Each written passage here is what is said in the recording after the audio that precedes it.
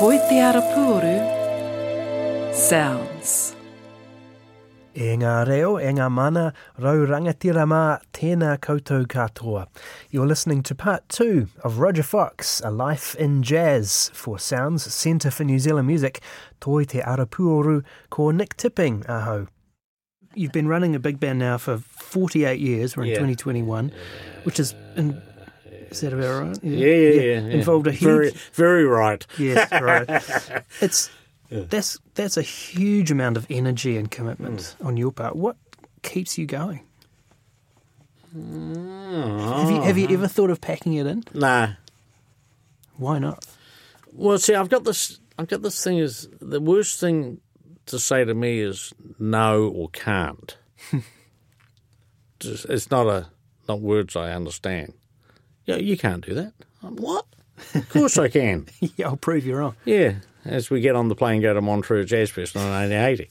You know, so it's that sort of thing. And it's not bloody mindless. It's just, you know, I still enjoy what I'm doing. I enjoy playing. I really enjoy playing. Not that I do a lot of it, and half the time most people don't even realise I do it. But, I mean, I played a gig last year at the Wellington Jazz Festival with Ben Wilcock and John Ray and Yeepsley on bass.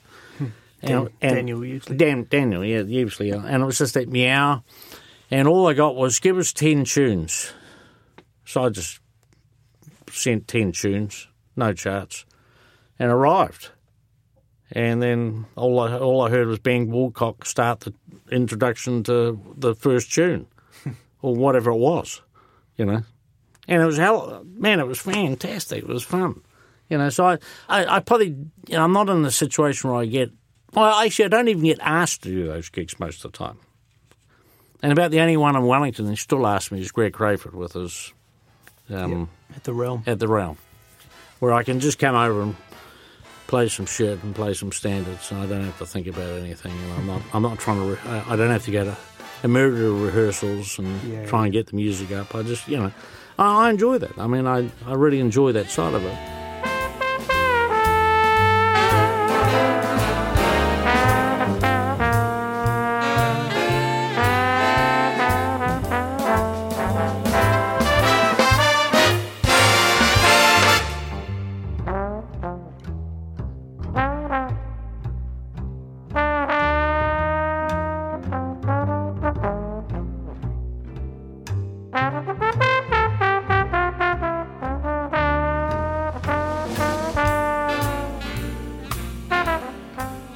The good thing about my band is it was never set up to be a band that had to be able to sight read instantly on the spot. I mean, we've always got the music ahead of time. We rehearse every week. I mean, I've had that once-a-week rehearsal for the last 48 years, you know. I think I've been to most of them, you know. Yeah. And the good thing now with the school...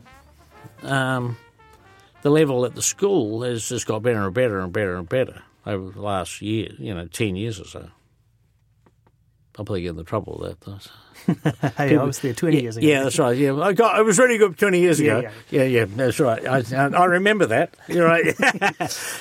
But you know, the level like students are coming into the program is higher because of what's happening around the schools.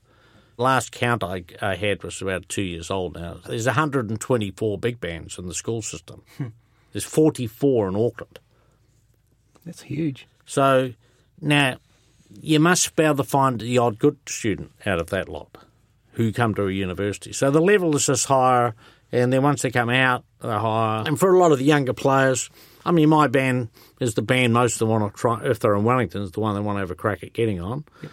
And I use the more senior students at the school, third, fourth year students, as subs on the band for rehearsals. And that just gives them another experience. So all of a sudden, you know, if you're a saxophone player on the band at the moment and sub, and all of a sudden you got Bryn, Van Vliet playing lead alto, I mean, you're getting your ass kicked seriously hard, you know, or Lance or whatever playing drums or whatever, you know. Yeah. Christopher playing lead trombone. That's just that starting of that whole process of, hey, you know, this is where it's at. Yeah. You know, And then for us, the senior players on the band, sort of like is when we get the international player in. That's the kick for us. You mentioned just now you've basically done it without much government funding, and you've been quite vocal about that at various times. Well, it just disappoints me with the energy that so many people put into it. Now I get a lot of kudos out of having the band, and it's the Rodger Fox band, and he's done this, and I've meant to do this. But I mean, I've always been mindful that there's 18, 20 other people always on the band. Actually, I haven't counted up for a while, but there must be 300 or so musicians come through the band over 48 years. But without them actually being committed to it and putting the time in and energy into it as well, I mean, it just doesn't progress, But it would be a hell of a lot easier to progress if you had funding, Yeah. And we get no funding sort of in the, same sort of breath as the symphony orchestra and the ballet company and the opera company and the 4 regional orchestras. Now, being from the background I had, I think we need a symphony orchestra and we need a ballet company. And quite frankly, the regional orchestras do a hell of a good job. If not, half the time they're drawing bigger crowds than the symphony orchestra. Which is great because it's just opening the whole thing out. I mean, the good thing with the symphony orchestras, they can go and play in Napier and Palmerston North and New Plymouth and Hamilton, all the places that don't have a regional orchestra. But, man, if you had half that money available to the jazz side of things, not just what I do, there'd be a hell of a lot more could be done.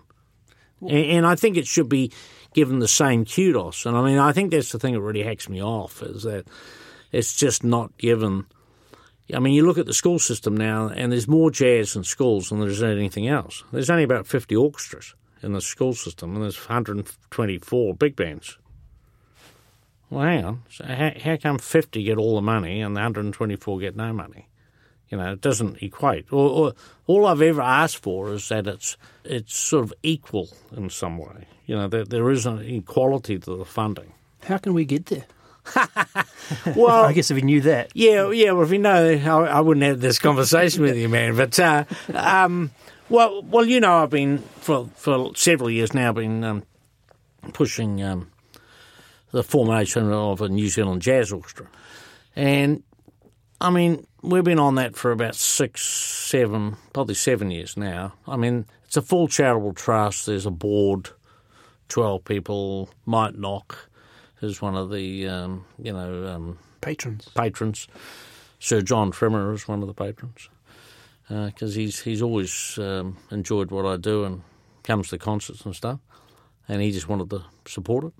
But, man, I've just about worn out the shoes going to the meetings. Now, different ones who are on that board, John Ray, different ones have come to those meetings, other people with me. Before the last election, we had them with every government arts person. It just goes on and on and on and on. Mm. And then you get the stock standard, you haven't got a track record. I said, well, the track record is me. That's how the whole thing's been put together. 48 years of track record is me. Well, I've done with my band, which then morphs into this. Now, it's not my band becoming that. It's using what I've done with 48 years of knowledge, becomes that with a structure built around it for auditioning players and management and all that type of stuff. But, then you sort of get, we can give you 65,000. Maybe that's the start. I said, what am I going to do with 65,000? You're lucky to put one concert on for 65,000. If you have to get music written and hire the town hall and the opera house and God knows what, you've got to be off your mind. And then when you sort of see the money which is handed out to, the other organisations I've mentioned, like millions, 20s of millions going to some of the organisations. And really all we need is 1.5, which is less than half the most of the regional orchestras get. So that would give us a full-time New Zealand jazz orchestra, which would also get everybody who's studying music somewhere that, I mean, if you scratch on a violin or play a flute, well, I shouldn't say scratch on a violin, it's probably that's been a bit derogatory, isn't it? Yeah, scratch on a violin, bugger it. Yeah, whatever. If you're at one of the universities studying classical music, there is a pathway. You've got a pathway to audition for the regional orchestras, and then maybe the symphony orchestra, if they don't take overseas people. But there's no pathway of that nature for the jazz students, equally who are playing at the same level, technically on their instruments.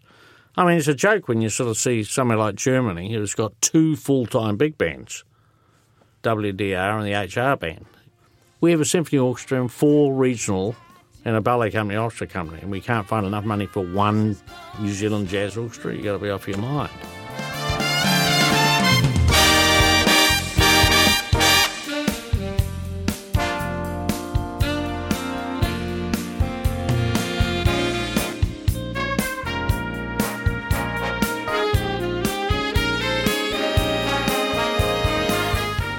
Is there something about jazz, do you think? Oh, yeah. The problem is that like I've joked about it before, but I probably wasn't joking. But what I need to do is find the person who, at a given time, decided to make classical music elitist. What was the thinking process of that person? How do they come up with somewhere 100 years ago, 150 years ago, 200 years ago, 50 years ago, whenever it was, and they think, oh, right, now, really we're just a covers band. We're playing the same thing over and over. Beethoven's Fifth is Beethoven's Fifth. Ain't any different than when it was written to when it's played now. How are we going to keep all that going? Oh, we'll make it elitist. So people think it's, what's happened is nobody in the jazz world has actually found out how to do that yet. Mainly because we're probably too individual. The jazz artists are probably too individual. What I need is one of my musicologist friends from the university to actually track all that through and find out where it happened and how it happened, and then just apply it to our music. Make the jazz thing elitist, and all of a sudden I can just see the money just sort of like we'd be, we could have a South Island and North Island jazz orchestra. It'll be like, it's nuts. Yeah. But it's probably sounding a bit flippant, but it's a serious thing that you can have all this other music and the arts, and one other thing which has actually got more things happening in the education system is getting nothing to support the students who are coming through it. It's just nuts. Case 1352 with your red and green tattoo, and your eyes as cold as steel blue. That's the other part I wanted to ask you about was jazz education. You're probably the biggest figure in New Zealand jazz education. Oh. Can I have that in writing? Yes. Yeah. I'll write it out for you after this. Yeah, good. Yeah, How did the rocker with the trombone get involved teaching young people jazz? Well, it really just came out of seeing what was happening in the States. So, our only real link was the Downbeat magazine. So you'd buy the Downbeat magazine, you just take about 3 months to get here, So you can see it coming over the waves, But there was all the articles on sort of like the Stan Kenton workshops and Woody Herman workshops and all that. All the bands were doing things like where they'd go into a school, and a lot of their performance stuff was on campuses, sort of 70s, early 80s. And where they'd go in and they'd do like a workshop in the afternoon and then play concert at night. So I started doing that when, I think the first one I did of those was at Tauranga. It must have been about 1977 or 8, something like that. It was about a couple of years. Martin Winch was on the band, so yeah, it had been 77 or 78. And it's something we did at Tauranga. I was playing Tauranga, and then we just did the same thing. Well, they had the competition, and I had really no idea what the hell I was doing, other than I'd read a bit about how they used to present it. And all I did was I got a chart, and I rehearsed the band on a new chart. And basically all the things I was talking about, trying to get the saxophones to play like this, and the rhythm section of this and that, and bong, the drum fill, and all that sort of thing. And then just got players on the band to talk about what they were doing. What was the drum fill? I mean, how did you go? When the note was on this part of the beat and you played a drum fill, what were you thinking about to try and play that type? So I just started from there, and then I got involved with the Jamie Abersole workshops. A group of us, Jeff Colville and I, went to the Melbourne version of it. Colin Hemmingson went to the Sydney version of it because they did a week in both cities. And then came back, and we just got talking, and we'd found out that they were going to go through to Australia the following year. So I got with Colin, and I said, man, we've got to get this organised. So the reason the Jazz Foundation ever got formed was we needed a mechanism to be able to get funding from Queen Elizabeth Arts Council. Mm-hmm. So that's why the New Zealand Jazz Foundation started. So basically we managed to get that up. There was a bit of a committee of different people from Wellington, and then the Jamie Abersole people arrived. Twice, and that was all people like Schofield and you name it, all those people, Dave Liebman and David Baker and Jerry Coker and all that. So it was all that, and it just sort of went from there. So, and it just seemed to me that the only way we were going to get anything to do with jazz in the schools is we had to put it in front of people, and then inspire people to be part of it. And then, then the Wellington Polytechnic started, and I was involved with the very early one of that. I mean, before Colin and that took over, I was doing 2 tutorials a week, and it was like a jazz thing. I had Christopher Norton was playing piano, and, a whole lot of, and it was like, I'd have an oboe and a cello and a rhythm section, a half a trombone, and that was the jazz class for the, for the Wellington Polytechnic Conservatory of Music. And then Colin had come back from Hemmingson, had come back from being at Berkeley, and he was able to get in there, and they sort of started a bigger program, and it sort of just went from there. A lot of the teaching and the influence you've had seems to be in the sort of the large festivals and that sort of thing, and the high school bands, which to me suggests it's as much about participation as anything else. Yeah, because, I mean, if you don't have the numbers, you don't get you just don't get the visibility for it. So, the fact that there's 44 big bands in Auckland, and the good thing there's about 15 of those bands are actually directed by players who used to play in my band in Auckland. So you got people like Cameron Allen and Lewis McCallum and, Dave Evanson and Paul Norman, and it just goes on and on. There's all these people, Tim Atkinson and all that. I mean, they all came through my band at some stage. Godfrey de Groove's teaching it, the contemporary music program at Auckland University. Yeah, so, I mean, the more you can inspire people to go out that, and then people come through the school and they go back through the university, they go back into the high school system. All of a sudden, there's somebody in the high school system who knows what jazz is meant to be about. It just elevates it again. So the whole thing just keeps going round and round. Your own education came on the job, as we've talked about, but you have been involved in university music for quite a while. Mm. Is it possible to teach jazz in university? Well, I think you can teach anybody the tools. I've never been a fan of the teach by number method, so because I was never taught that way myself. And everybody I know who played at a real high level hadn't really had that education. They'd learned it on the job and by practicing and getting kicked by somebody else. But I think there's a role for the music department, like the jazz music department, just the same as it is for classical music department. But maybe I think that's probably why I've been there as long, because I can bring a more of a real world purpose to it. I mean, I run the school big bands like I run my own band. I mean, it's well known amongst the. Well, I think it's well known. They let me do it, but so it's kind of like on the job training, really. Yeah, because I mean, quite frankly, they got to, if you're setting students up to leave university, they got to understand what they're getting into, and that's sort of one of my standard stock things at the school. It's like, first rehearsal. It's like, well, I can either treat you as students or I can teach you as young musicians. Which one is it? If it's young musicians, you're going to be treated like I treat the players on my own band. And these are the parameters, you know. So there's a commitment to it. And you got to be more professional. You're not just sort of shambling and, I feel a bit sick today, I won't come into the rehearsal. You know, I don't want to hear that because that's not how a gig is, you know. Now, with the COVID thing, maybe, but yeah. But even that's, I think even that, quite frankly, has been stretched a wee bit, you know. But again, it's got that ring of that sort of mentorship, apprenticeship kind of system.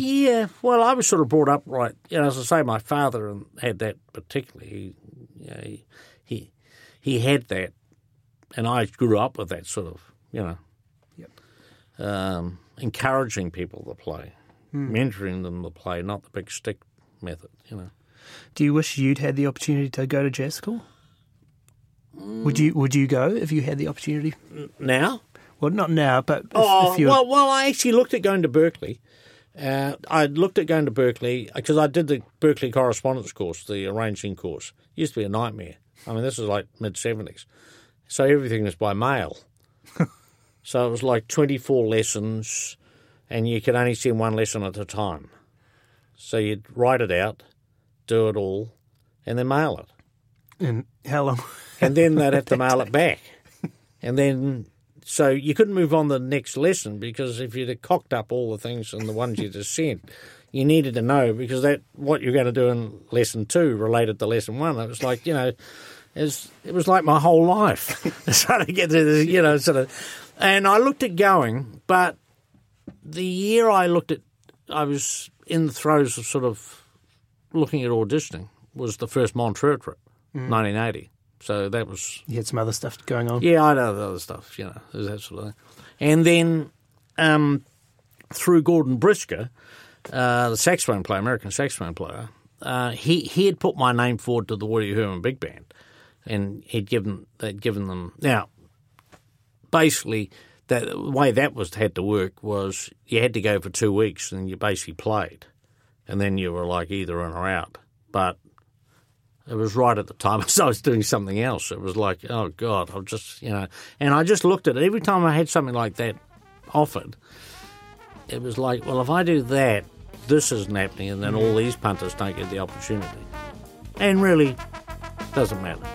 Yeah. So I got my inroad into being on those bands by having players here who played on them. So, you know, I had all, you know. That's your education. Yeah.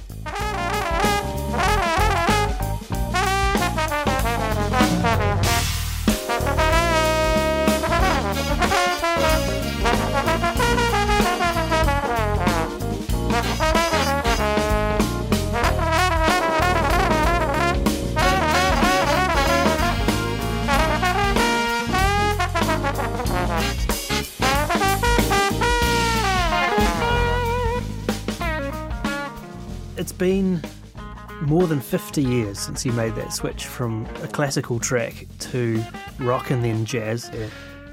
You got any career highlights? Yeah, I mean, it's hard because if I say one, it'll relate to something else. But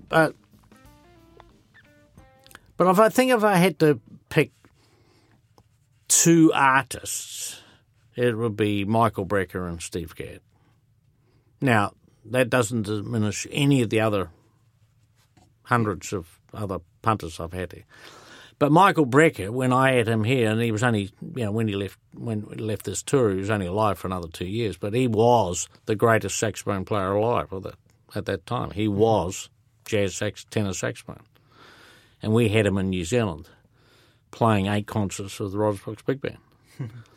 And I have wound up a few of my classical friends with the symphony orchestra. I said, well, when I see you guys have Yo-Yo Ma or Isaac Perlman or Isaac Stern as a guest with the New Zealand Symphony Orchestra, which you've never ever had, I have had the number 1 jazz saxophone player in the world. I said, other than digging up Charlie Parker or John Coltrane, he was the number 1 jazz saxophone player at that stage in the world. And he was in New Zealand playing. And then I think having Steve Gadd was just, I'd grown up so much with all his music, what he had played, all the music we had played in the 1860 band and Quincy's and early big band, all the bands he played for, just to have him here. And he was such a gracious man. And just arrived, played, no contract. It was all just done over the phone. He didn't want a contract. He said his view was if he needed the contract, he didn't know me. And to this day, I had Steve Gadd sitting here playing 4 concerts and 3 workshops, and all there is an email. Well, I actually didn't get an email. He rang me at about 3 in the friggin' morning because he was in Scandinavia and he had no idea about the time, and said, "Yep, it's on. Oh, well, hang on, I can't talk. Blah blah blah. Gone." And I went back to sleep. Sort of basically woke up in bed. Bang! Shit! Did Steve Gadd just? Did he just confirm he was coming? So I emailed his wife because he doesn't do email. He does everything on phone. And so I emailed his wife, and I got this email back from his wife, who's a nice lady, and it was like, "What are you talking about? He told you. He told you he was coming. He's confirmed. Yes, it's on." And I was like, "Oh, well, I'm just checking, like it was 3 o'clock in the morning, and I wasn't sure if I was hearing right, And that was it. That was it? Yeah. And no money, no deposit, no nothing. And I sent her the money after he'd got home. That was it. Really? Didn't even occur to him. Didn't even occur to him, Yeah. But, so if I was going to tailor it down to 2 people, I think that's the 2 biggest things. But, I mean, there's been so many highlights, just when the band's been playing by itself and the tours and all that. But, I think that they're the 2. Yep. Yeah, Michael Brecker was something else. That was insanity plus every concert. Yep. It was like, God. I mean, some people sort of said, "Oh, what is your legacy?" And well, what do you think your legacy is going to be? And I said, well, I never actually thought of a legacy. Maybe the New Zealand Jazz Orchestra is the next thing. But it's funny, I was watching a program on Prince Philip, a couple of weeks ago, and he was being shown around a big estate, and he was talking, and it was great.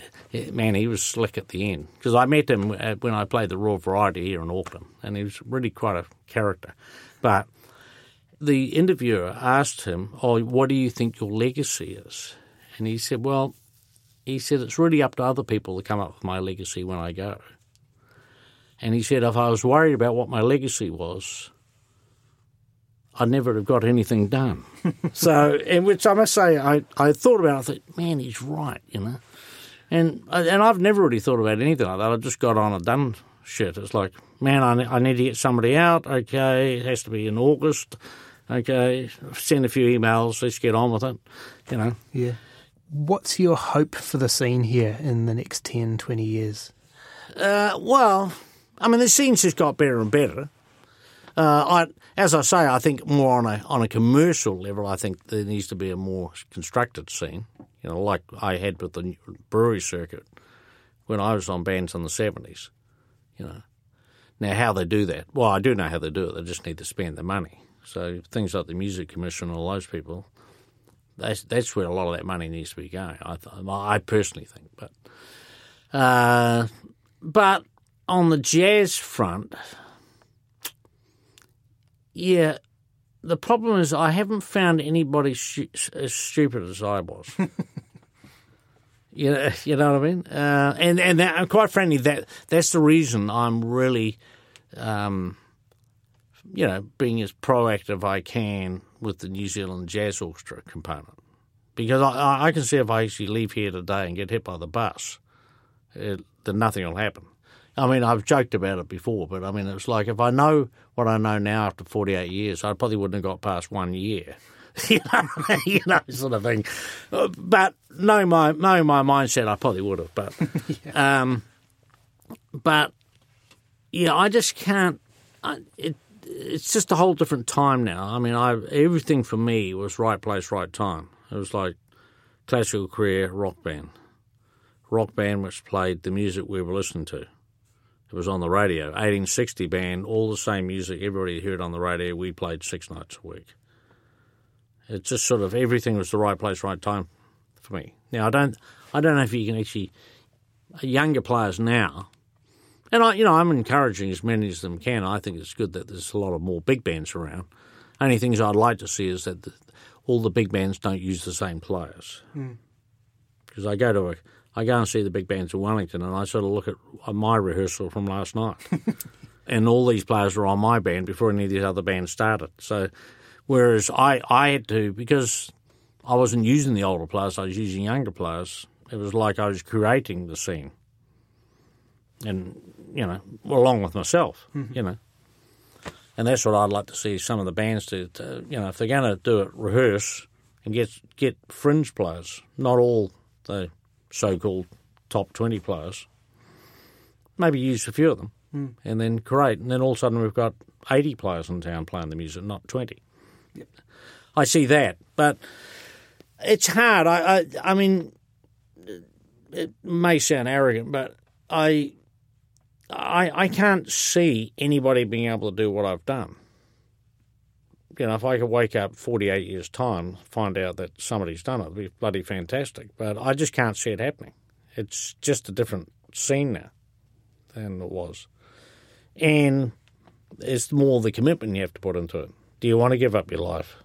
Have 400 marriages, lose 4 houses, all that type of thing, I mean, there's been a toll on that. And, I'm mindful of that, but if you want it, that's what you have to, you got to go through. But I think for the legacy of the music, to keep the actual whole jazz thing going is the New Zealand Jazz Orchestra. Because that way some of the younger folk can be, or for younger musicians can become band directors and assistant band directors and arrangers and all that for the band. Yep.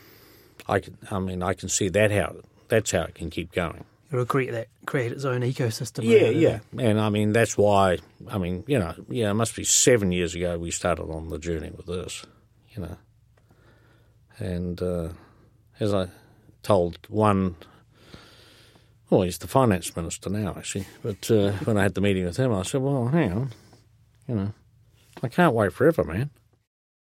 This podcast was presented by Sounds Centre for New Zealand Music, Toi Te Arapuoru, presented by me, Nick Tipping, with Phil Brownlee on Sound. To learn more about Rodger Fox and for more information, go to the Sounds podcast website, sounds, that's sounz.org.nz. Nō reira, tēnā koutou, tēnā tātou katoa. Toi Te Arapuoru. Sounds.